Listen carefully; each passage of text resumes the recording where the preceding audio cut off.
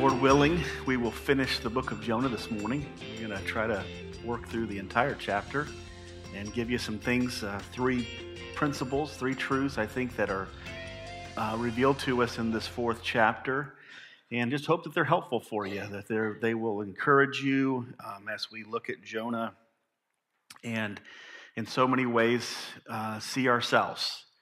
Jonah is truly a reflection of a believer who has veered away. He's run, if you will, from the Lord and refused to do what the Lord called him to do, and the Lord is restoring him to himself. That's really the story of the book of Jonah, is God restoring Jonah to himself. And it's always interesting to think about the fact that what we remember about Jonah is really two things. Most people who read little stories in the Bible, we remember, first of all, what do we remember? The fish, right? And the fish is the first part of Jonah that we remember. The fish is well known and maybe more notable than Jonah himself. But we remember the fish, and oftentimes we remember Nineveh and the fact that all of Nineveh gets converted. However, I think the true focus, if you were going to press the author's intent of writing the book of Jonah and giving us this story, it's really more about God bringing a wayward child back to himself. That's the story. And you find God's name mentioned in, I think, 39 of the 48 verses. And you find Jonah's name mentioned about half of the verses in the book. And you don't find any details when it comes to Nineveh, when it comes to the mariners, when it comes to all of those things. You find no names and no details. It's not really about them. Even though they are products of God working out his will in his people's lives, God bringing a wayward child back to himself, they're really not the focus. The focus in this story is God restoring a wayward child, God bringing Jonah back to a state of repentance. And I would even suggest this, and I may be stretching a little bit here in regards to what the text actually says, but I don't believe it would be stretching it too far to say that God set up this situation knowing that Jonah would refuse to go to Nineveh.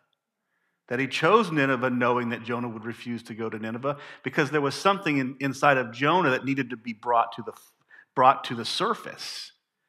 There was something about Jonah that God knew that Jonah didn't maybe even know himself, or maybe he knew it and he had just pressed it down. Right?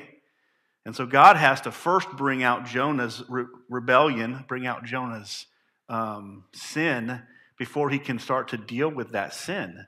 So it is my belief, and we can talk about it later if you want to, that God set this whole event up to expose Jonah and to bring Jonah to, I believe, to repentance.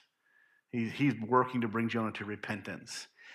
I say all of that because honestly, if you look at the way that the text flows, if the story is about Nineveh, the story ends at the end of chapter 3. There is no chapter 4. There is no need for chapter number 4 if the story is about Nineveh. Nineveh repents. Everybody in Nineveh is saved. In Jonah's mind, he has fulfilled his purpose.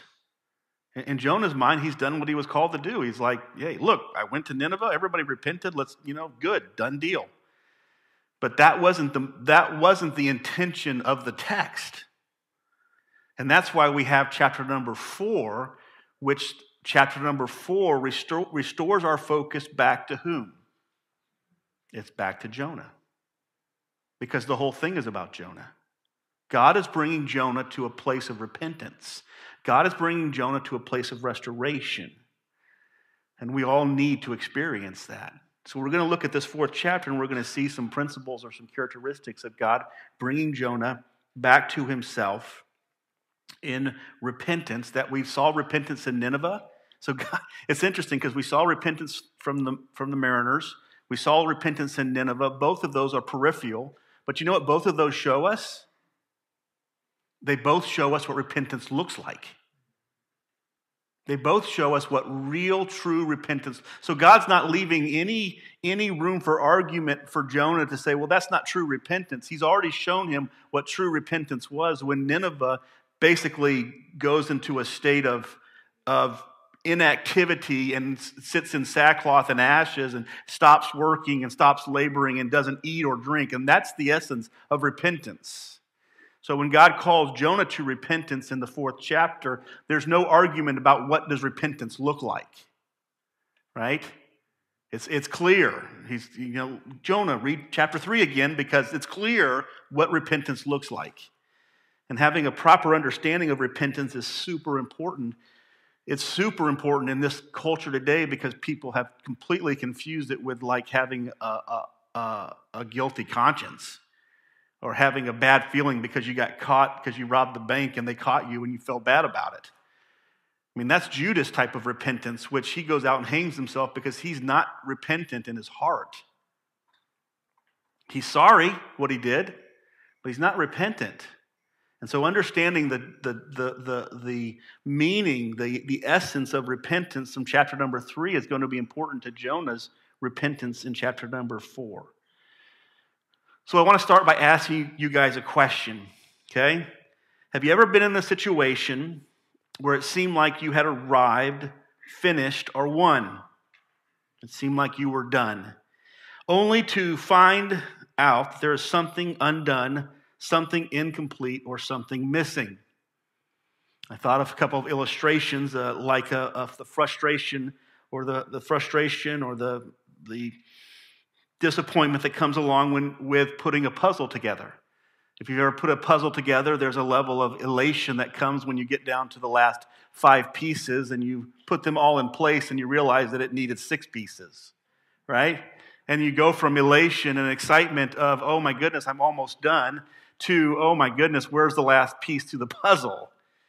And then you spend the next week looking all over your house for this last piece of the puzzle. You guys are laughing because you've all been there before. Right? It's a major letdown when you feel like you've accomplished the task that was set before you, only to discover that the task is not finished yet. I've experienced that recently in my project that I'm doing for my graduation next week, where I got to a state where in January I handed in a paper that was 218 pages long, and I didn't hear anything until April 1st, and I'm thinking to myself, well, if I'm not hearing anything, everything must be hunky-dory, right? Only to, on April 1st, right? That's kind of interesting. On April 1st, to get a conversation with my professor who says basically I have to rewrite most of the paper. I sent him an email later and I said, I was expecting at some point for you to say April Fools. And I said, but that didn't happen. And we kind of laughed about that back and forth. But yeah, I was hoping that he would say that, but he didn't.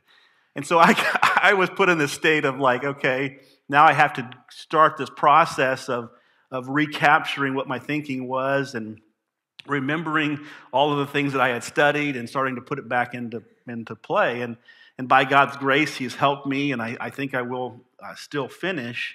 But there was a letdown. There was this, okay, I don't know if I want to keep going type of an attitude because I thought I had reached this end, but there was still more to be done. There was still more work to be done to make it to the end goal. And so we've all felt that, and whether you put puzzles together or you have written a paper and been told that you need to write it again, you have dealt with that at some level. So you know what it's like. You know what the feeling is, that you feel like you've reached the plateau or you've reached the goal, and only to be told that you didn't, and you still have work to be done. Elijah experienced this in 1 Kings 19 when he defeats the 450 prophets of Baal. And he has this extraordinary experience, and he calls out to God. I mean, this guy is like connected to God. He's a prophet of the Lord, and he connects with God in such a way that he just says a very short prayer, and God leaps fire from heaven and sweeps up the altar, and all the 450 prophets of Baal, their heads are knocked off. They all surrender, and they all acknowledge defeat, and Elijah chops all their heads off. And then he comes down and he says to himself, well, I've accomplished the task. I'm done, God. I've defeated your enemies. I have conquered 450 false prophets of Baal. And Jezebel says, this day will not come to an end lest the same thing happens to Elijah, right? And Elijah runs out into the wilderness to hide from Jezebel. You know, he's just defeated 450 prophets of Baal or false prophets, but now he's running from Jezebel. She was a very intense woman in the Bible, very, very logical to run and hide from her if you study her story.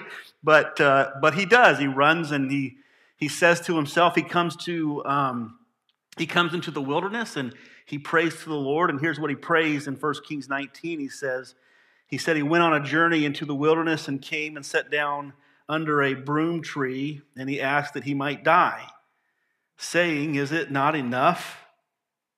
Is it not enough now, O Lord? Take my life, for I am no better than my fathers. And he lay down and slept under the broom tree. And so Elijah felt that. He felt that like, I've done so much, I've reached this place, and can't I be done, Lord? Can't I have some rest? Can't I have a time of reprieve? And can't I be done? And the Lord obviously had some more lessons for him to experience. Well, this is the same case with Jonah. As a matter of fact, you could compare the stories of getting underneath the tree and sitting underneath it in the shade. I mean, the stories are very similar, and God is doing a very similar thing where God is still working on Jonah, even though Jonah believes that he's finished, right? That's the disappointment sometimes in the Christian life when you think that you've arrived at a certain state in your Christian maturity or whatever, and God says you haven't, right? Who knows better? Who knows better? God knows better. But it is disappointing in Elijah's life and Jonah's life. Moses experiences something very similar. It's disappointing when you feel like you've reached a certain plateau, you've overcome a certain obstacle or a certain hurdle in your life, only to face another one, right? Anybody been there before? That's the more disappointing thing, isn't it? You fight a battle and you think, okay, I mean, it's almost like you think of those war movies or those war scenarios where you come face to face with the enemy, and the enemy has this like secondary army waiting behind the hill, and you wipe them all out only to look up on the top of the hill, and there's a whole another drove of them coming in for you to fight. And you look at that, and it's just defeating, isn't it? It's discouraging. That's Jonah. That's where Jonah's at right now. He's disheartened, if you will, or discouraged because he feels like he's reached this goal, accomplished the task, but he hasn't. There's more to be done. And so Jonah understands what this feels like. Something is missing. Even though Jonah feels like he's reached the goal, something is missing, something is incomplete, something is undone. We're going to discover what that is. Note this, okay? This is very important to the process. Chapter number 1, God gets Jonah's attention, right? A storm comes, God gets Jonah's attention. Chapter number 2, God gets Jonah's respect. He's thrown into the water. The Bible says that he is swallowed up by the fish. He has Jonah actually in that moment, in that season, comes to a state of recognizing that God is in control still, right? Okay? He recognizes that God is sovereign, that God is powerful, more powerful than he is, that God is just, that God is holy. Jonah comes to realize that. Jonah comes to recognize that fearing God is the right thing to do. So chapter number 1, God gets Jonah's attention. Chapter number 2, God gets Jonah's respect. Chapter number 3, God gets Jonah's obedience. Chapter number 3, what does Jonah do? He obeys God, right? He goes to Nineveh, he preaches the message of the gospel, and the whole city, the whole town gets saved. The whole city gets saved. So God has Jonah's attention, God has Jonah's respect, God has Jonah's obedience, right? So we think, and Jonah thinks that I'm done. I've accomplished my task. I've done everything that God has set forth for me to do. But what did God not have of Jonah? What is clear in the 4th chapter, we'll read it here in just a moment, that God did not have of Jonah. God did not have Jonah's heart.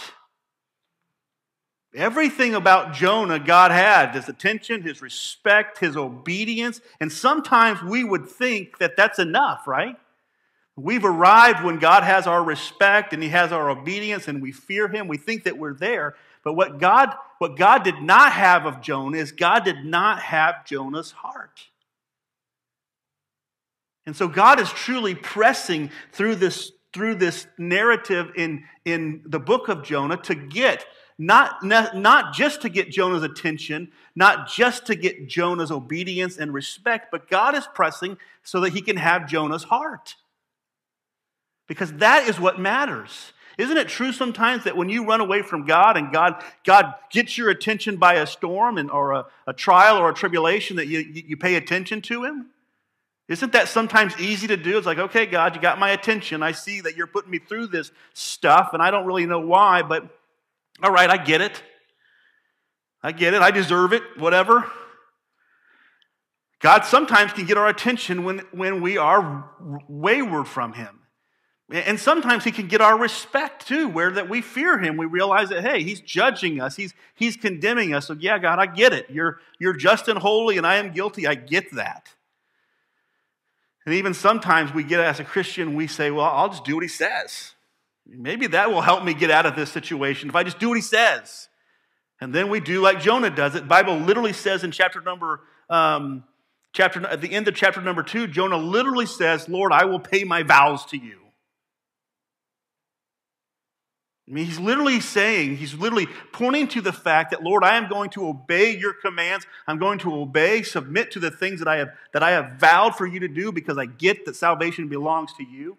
But what Jonah doesn't have, and we see presented to us in chapter number 4, or what God doesn't have, is God doesn't have Jonah's heart. So let's read it. If you guys want to read with me, I want to read the entire chapter, beginning actually in verse 10 of the previous. He says, when God saw what they had done, how they had turned from their wicked ways, God relented of the disaster that he had said he would do to them, and he did not do it. Verse number 1, but it displeased Jonah exceedingly, and he was very angry. And he prayed to the Lord and said, O Lord, is not this what I said when I was in my own country? That is why I made haste to go to Tarshish, for I knew that you are a gracious God and merciful, slow to anger and abounding in steadfast love and relenting from disaster. So Jonah basically identifies that he knew what God's character was like. He knew that God was going to bring deliverance. He knew that God was going to show these people mercy, but he didn't want him to. Jonah did not want God to show Nineveh mercy. And that's why he ran to go to Tarshish. Because Jonah didn't want God to show him mercy. And the text literally says that it displeased Jonah exceedingly and he was very hot. This is a term, I mean, you think about this for a moment.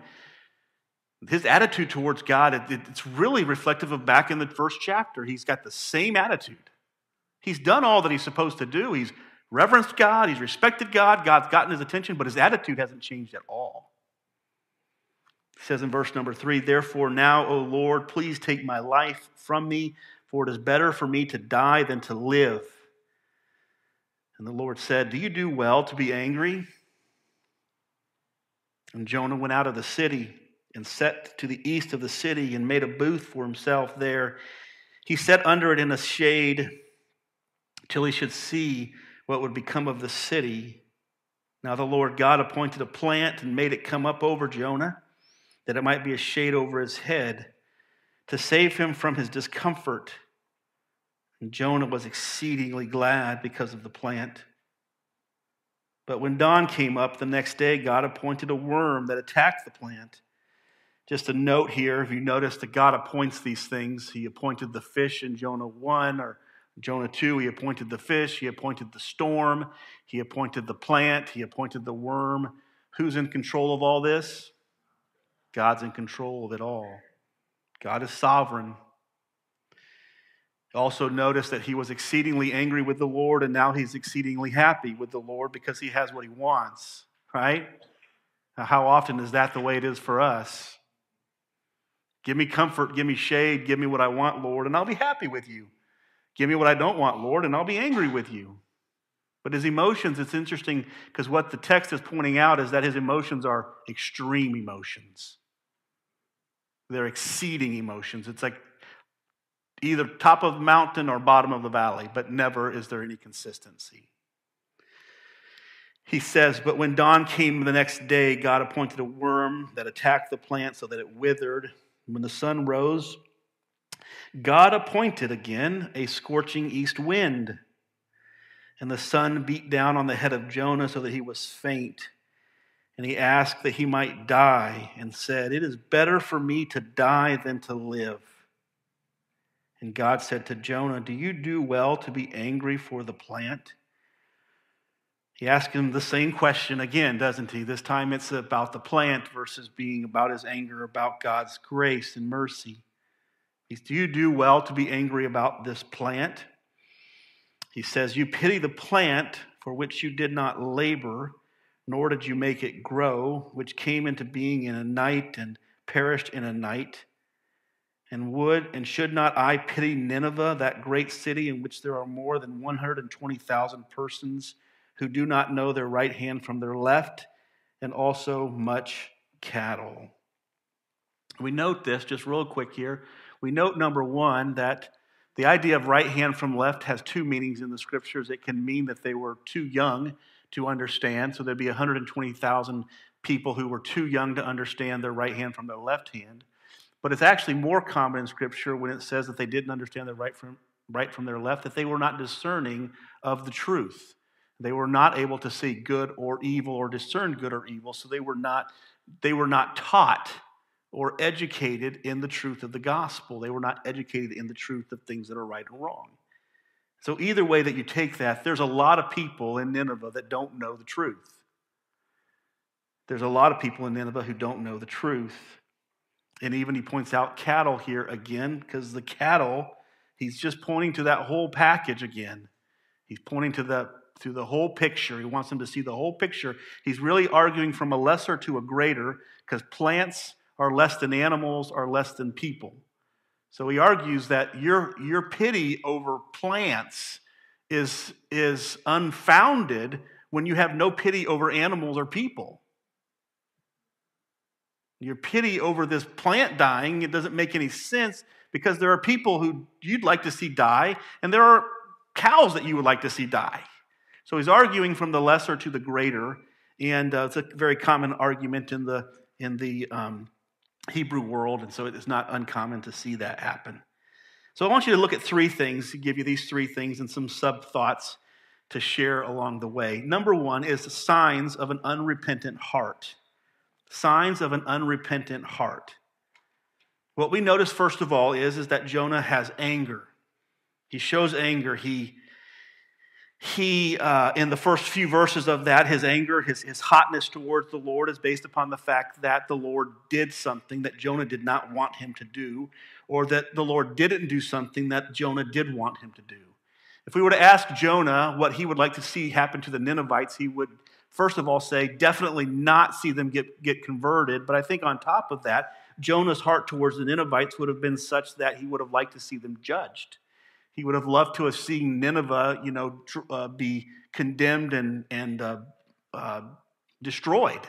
That would have been Jonah's heart and Jonah's attitude. Matter of fact, I think when Jonah went up onto the mountain and built that little chateau for himself, or whatever you want to call it, to watch down over Nineveh, I believe that he was watching down to see if God would change his mind. He wanted to see Nineveh judged. And that was his attitude. That was his heart. So he starts off with anger because God has shown Nineveh mercy instead of God showing Nineveh grace. And you will note this as well. At the beginning of the story, Jonah is angry at Nineveh. At the end of the story, who is Jonah angry with? Jonah's anger has switched from Nineveh to God because now God has done something that Jonah didn't want God to do. So he is angry at God because he questions God. He's challenging God's integrity in this situation. And I want you to think about this with me for a moment. Sometimes in life, we don't doubt God's strength. Sometimes in life, we don't doubt his ability. Sometimes we don't doubt his grace or his mercy or his sovereignty. But where we often doubt God is in his wisdom. What Jonah doubted about God was that God was doing the right thing. That God was smart enough to know what the right thing in that situation was. And so Jonah questions God. Jonah doubts God. Jonah gets angry with God because Jonah is truly saying to God in his anger, God, you don't know what's right. It's really crazy to think about that, but that is literally what Jonah is saying. I get that you're merciful. I knew that from the beginning. He even described the very mercy that he hated to see the Ninevites experience. But Jonah didn't think God knew what was best. If God doesn't know what's best and Jonah is questioning God, who does Jonah think knows what's best? He thinks he does. He thinks he does. Jonah shows anger for two reasons. Number one is that God didn't consider his desires, and number two, that God didn't consider his feelings. So we see anger, number one. Number two, in regards to the signs of an unrepentant heart. The second thing that we see is Jonah becomes fatalistic. What does Jonah say? Kill me. Take my life. Literally what Jonah is saying at this point is simply this. If you're going to bless the Ninevites and not do what I think you should do, I would rather die. God, if you're not going to give me what I want and do what I want, but you're going to do what you want and give what you want to give, then I would just rather not be here. I mean, in some ways, we would call this a pity party, right? We'd call this a pity party. But that's Jonah's attitude. I mean, he's like pressing God in so many ways, just showing how untrusting he is. How far, Jonah is literally showing in this last chapter how far he is from God. I mean, farther than just running to Tarshish to not go to Nineveh and preach the gospel, Jonah is way far away from God. He doesn't want anything to do with it. He doesn't want anything to do with this world anymore. This is the prophet, folks. This is the prophet of God. This is not somebody that you think, well, I get that, he's Hitler or something like that. I get it. This is the prophet. Fatalistic. When we don't get our way, we just want to quit. We want to die. Moses did this. Moses said the same thing when he felt overwhelmed by the children of Israel. Elijah felt this when he felt overwhelmed by Jezebel chasing him. And Jonah feels this when he doesn't get his way with God and Nineveh. So fatalism, number two. Number three is bitterness. Goes right along with going up and setting up this tent. What was Jonah expressing in this statement of going up and wanting to watch Nineveh and wanting to see them be destroyed? He was showing the bitterness of his heart. He's hoping God would change his mind and bring destruction on the Jewish people. And so he goes up there because he wants to see the destruction that they experience because he hates them so much inside of his heart. He hates them so much in his heart. Listen to what Hebrews 12:15 says. See to it that no one fails to obtain the grace of God, and that no root of bitterness springs up inside of them and causes trouble, and many become defiled. Jonah's bitterness has grown so great that he wants to see the destruction of other people enough to set up a tent, a little tabernacle for himself. Literally, the Hebrew word used here is the word that we use for tabernacle. He sets up a tabernacle for himself to sit there and watch and see if God's going to bring judgment on the Ninevites. That's extreme bitterness, isn't it? He goes on, the fourth thing is he's unthankful. He's unable to recognize God's mercy in his own life. He's unable to see God's goodness in his own life. We see this as he explains it throughout the story of the plant. Jonah doesn't even appreciate the plant.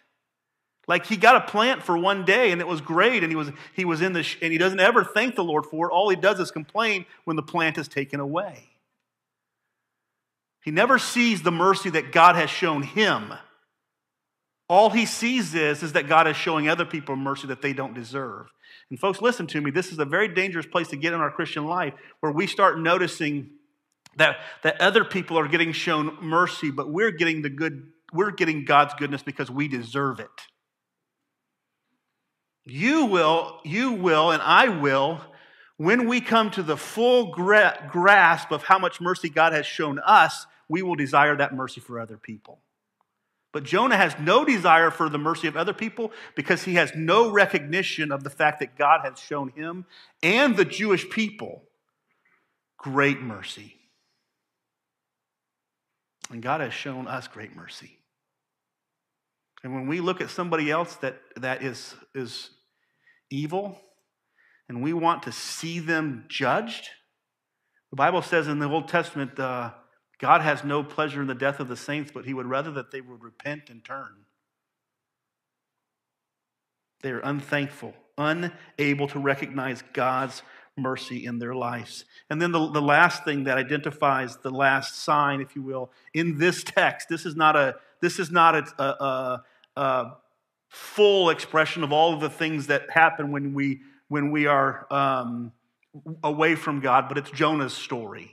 And the last one is simply unmerciful. He's unmerciful, unwilling to show other people any mercy, unwilling to desire other people's blessings. Matthew 5 and verse 7 says, "Blessed are the merciful, for they shall obtain mercy." And the Lord points out to Jonah his lack of mercy on the people by drawing a direct contrast with his mercy towards the plant. You think about it with me for a moment. I want you to think about your garden in your backyard.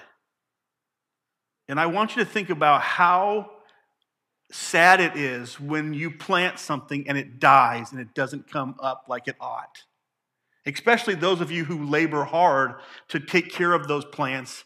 And the tree huggers, even further than that, really love those plants a lot, right? And they don't want, and then that tree dies, and they create a ceremony over that tree, and they pity that tree. What he is saying to Jonah is, Jonah, that's you. You're a gardener that's planted a plant, and that plant came up and it died, and you're more sorrowful over that than you are over the souls of the Ninevites, who are people, and their cows that are more important than your plants, that eat your plants. Because why? Listen to me. Because a wayward person from God is somebody that doesn't know how to show mercy to other people. They're more concerned about their things than they are about people's souls. And they mourn when they lose a car. They mourn when they lose a plant. They mourn when they lose a house. And they have no sorrow when they lose a soul. That's what he's pointing out to Jonah. So I want you to capture this with me. Jonah shows all of these things. And here's what I want to say to you. It is obvious from Jonah's attitude that God has his attention, God has his respect, God has his obedience, but God doesn't have his heart. And how do we see that? We see that by Jonah's emotions. We see it by Jonah's motivations. Anger, bitterness, frustration. You may be here this morning and you may be doing all of the right things. God may have your attention. God may have your respect. God may even have your obedience, but your attitude is that you're angry when you do it. Your attitude is you're frustrated when you're doing it. Your attitude is you're bitter when you're doing it. Your attitude is unmerciful to those who you are actually serving. Your attitude reveals where your heart is. And what God wants of Jonah and what God wants of you is not just your attention and your submission and your obedience. God wants your heart. It's what he's going for. It's what he's pressing for.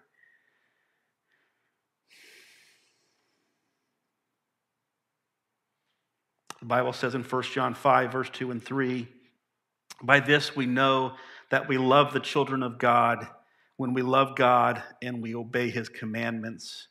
For this is God's commandments that we love, and his commandments are not burdensome. We know, and you can know this morning, if you're astray from God, not necessarily by what you're doing, but by your attitude towards what you're doing. Not necessarily by whether or not you serve other people, but by your attitude towards serving those people. These are our emotions. There are deep down core who we are that you can cover up really well with actions. This is what the Lord exposes about Jonah. Number 2, let's look at God for a moment. The second point is schooling an unrepentant heart, or schooling of an unrepentant heart. How does an unrepentant heart dealt with? How does God deal with an unrepentant heart? And I just want you to think about it with me for a moment, because God is very gentle in this process. He's very gentle in this process because, listen, God could have come down with a harshness towards Jonah, and God could have gotten more obedience out of Jonah, right? Because law does not get a hold of the heart, does it?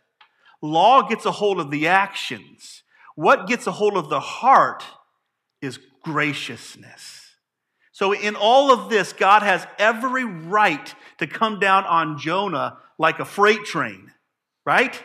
He has every right to condemn Jonah. He has every right to knock Jonah off that hill and watch him roll down to the. He has every right to do that because Jonah has rebelled against him. But God knows this, and I think we need to learn this, that we and God knows that you don't reach somebody's heart by knocking them. You might change their actions, but you reach their heart by being gracious to them.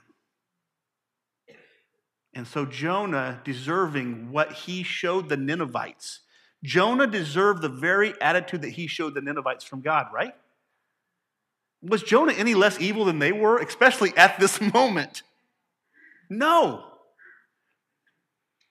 But yet God shows Jonah what Jonah ought to be.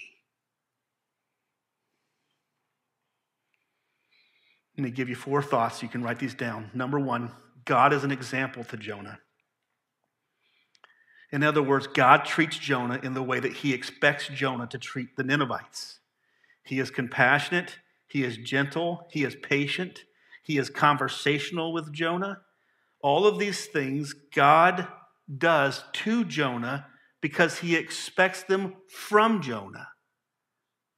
Matthew 7 and verse 12 tells us the golden rule.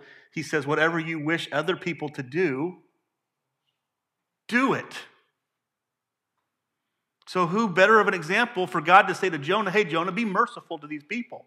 Be gracious to these people. Preach the gospel to these people. God then manifests that to Jonah by how he treats an unworthy sinner. How he treats an unworthy people. And so God, first of all, sets himself forth as an example. This is how you are to be merciful. And so he comes to Jonah. And the first thing, this is your second thought on your notes, is God comes as the questioner. He asked Jonah a bunch of questions in the story. You see that in chapter number 4. Several times God says, hey, Jonah, are you right for being angry?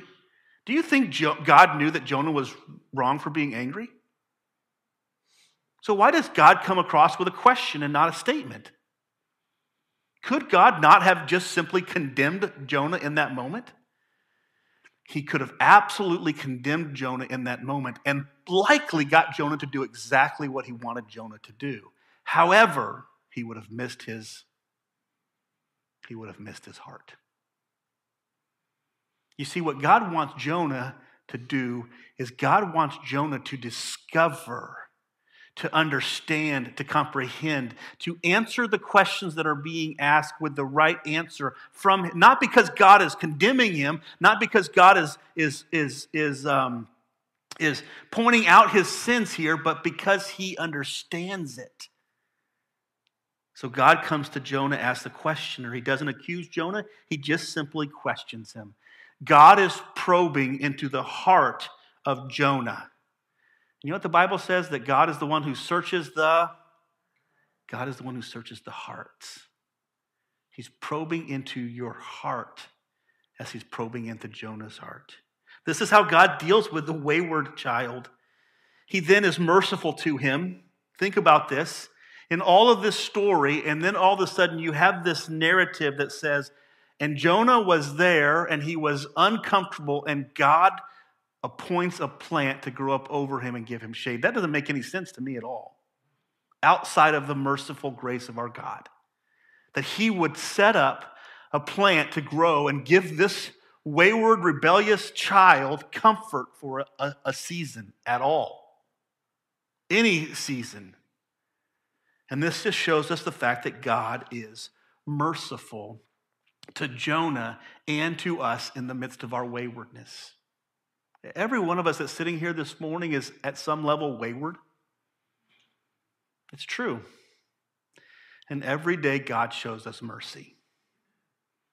And every day God shows us grace. And he brings us to himself in such a caring, compassionate, fatherly-like way that it would make us all, if we could see it unfolding like we're seeing it unfolding here, it'd make us all cry. If we could see things from God's perspective and then yet see how he responds to us, constantly building up little plants to shade us in our rebellion.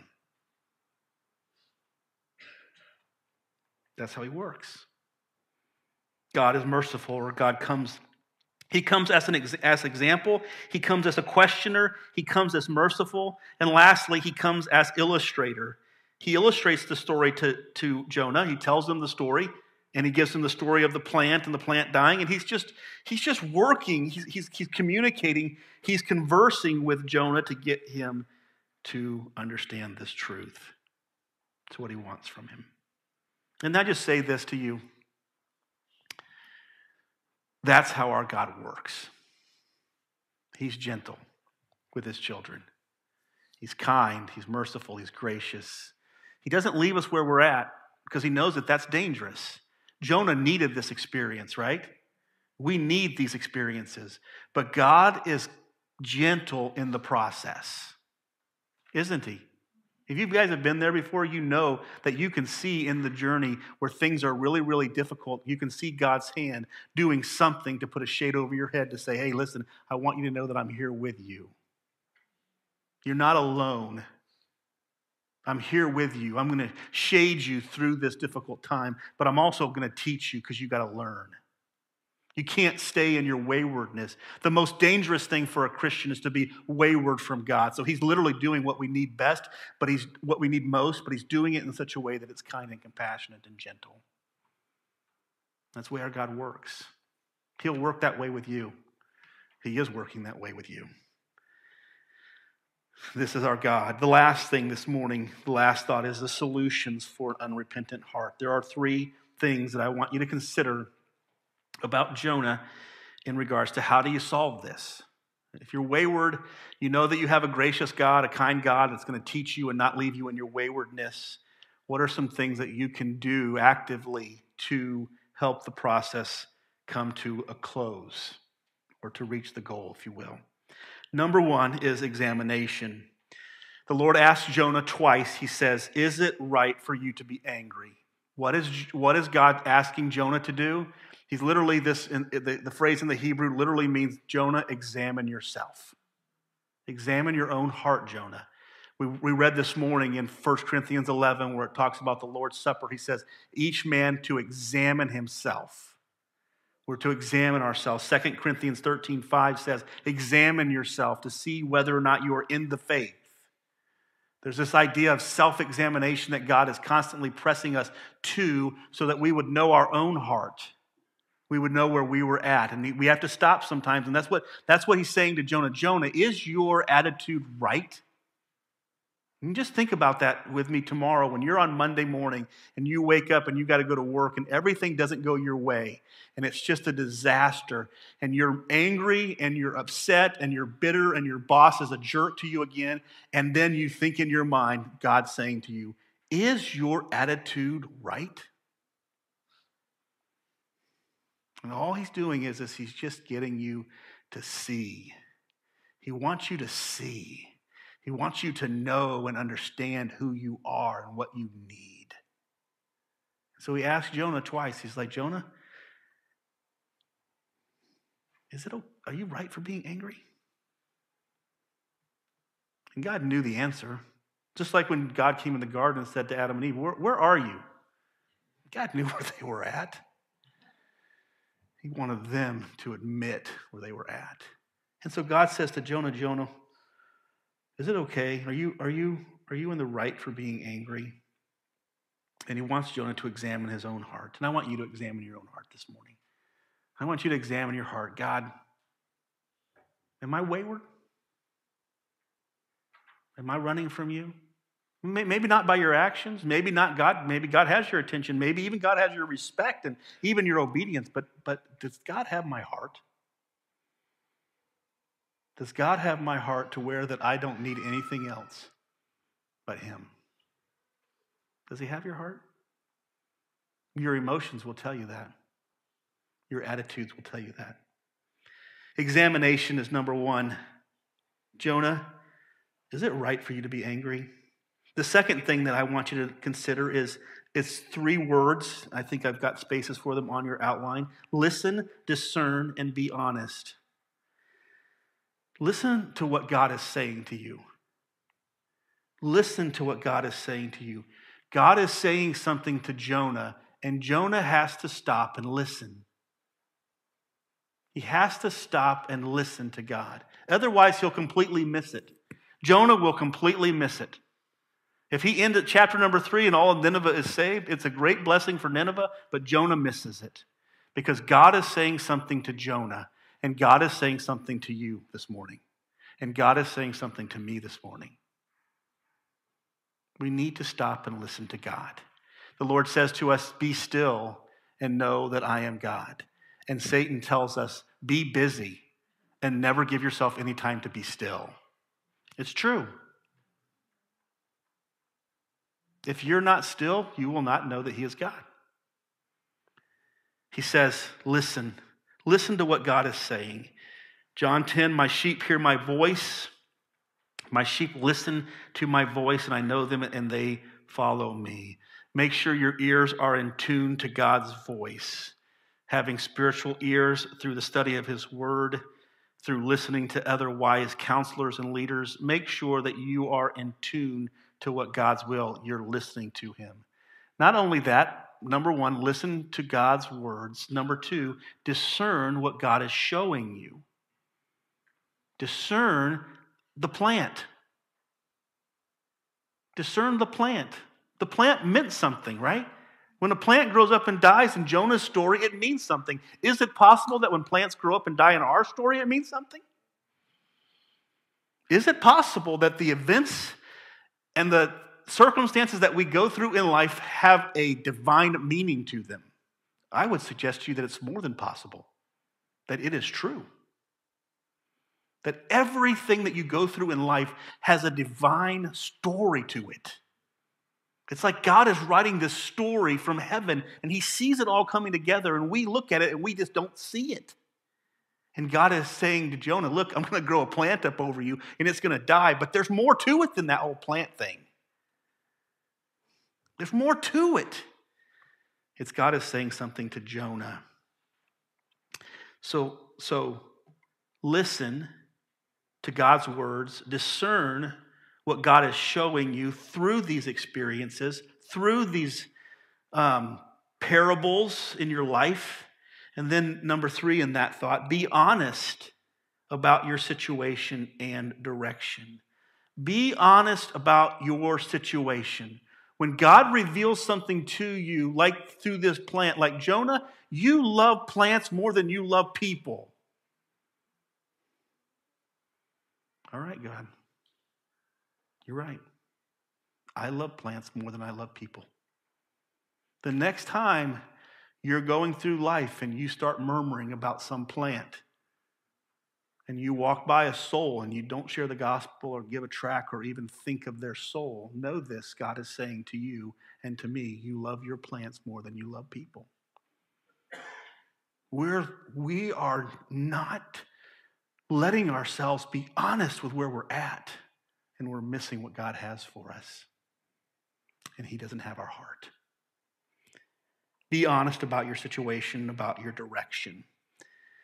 Romans 12 and verse 3 says, "For by the grace given to me, I say to everyone among you not to think of himself more highly than he ought to think, but to think with a sober judgment," or with an honest judgment, each according to the measure of faith that God has assigned him.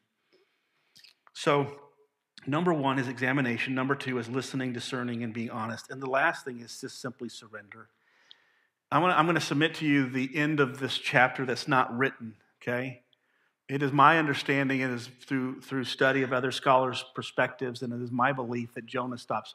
Remember, Jonah is the author of this story. He's writing his own story. So it is my belief that the story stops in such an abrupt way, like with "and many animals," right? Because Jonah gets it. Jonah finally, this is literally a Job experience where God says to Job, "Job, who are you?" And goes through like chapters describing who Job is not. And Job finally says, he puts his hand over his mouth and has nothing more to say. That's Jonah. This is totally an abrupt ending. And God says to Jonah in a question, he says, "Should I not pity Nineveh, that great city in which there are more than 120,000 people?" Jonah, listen, when you're pitying that plant, should I not pity this people? That he's like, this plant, you haven't labored over it. You did nothing for it, but you're sorry for it. He's like, think of Nineveh. Every one of them bears my image. I created them. I love them. I've nourished them. I've cared for them. I've protected them.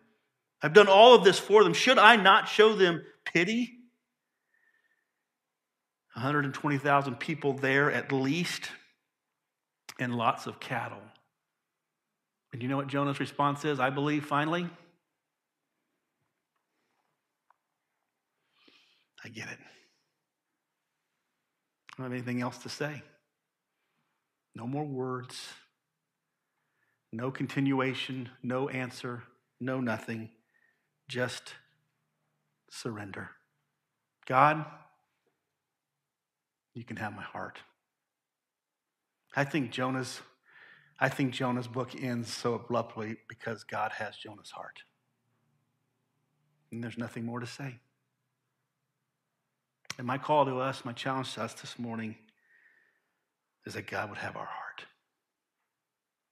And that when he says things and puts us through witnessing to our worst enemies, he says, I want your heart. It's not enough that you just witness to them, that you love them.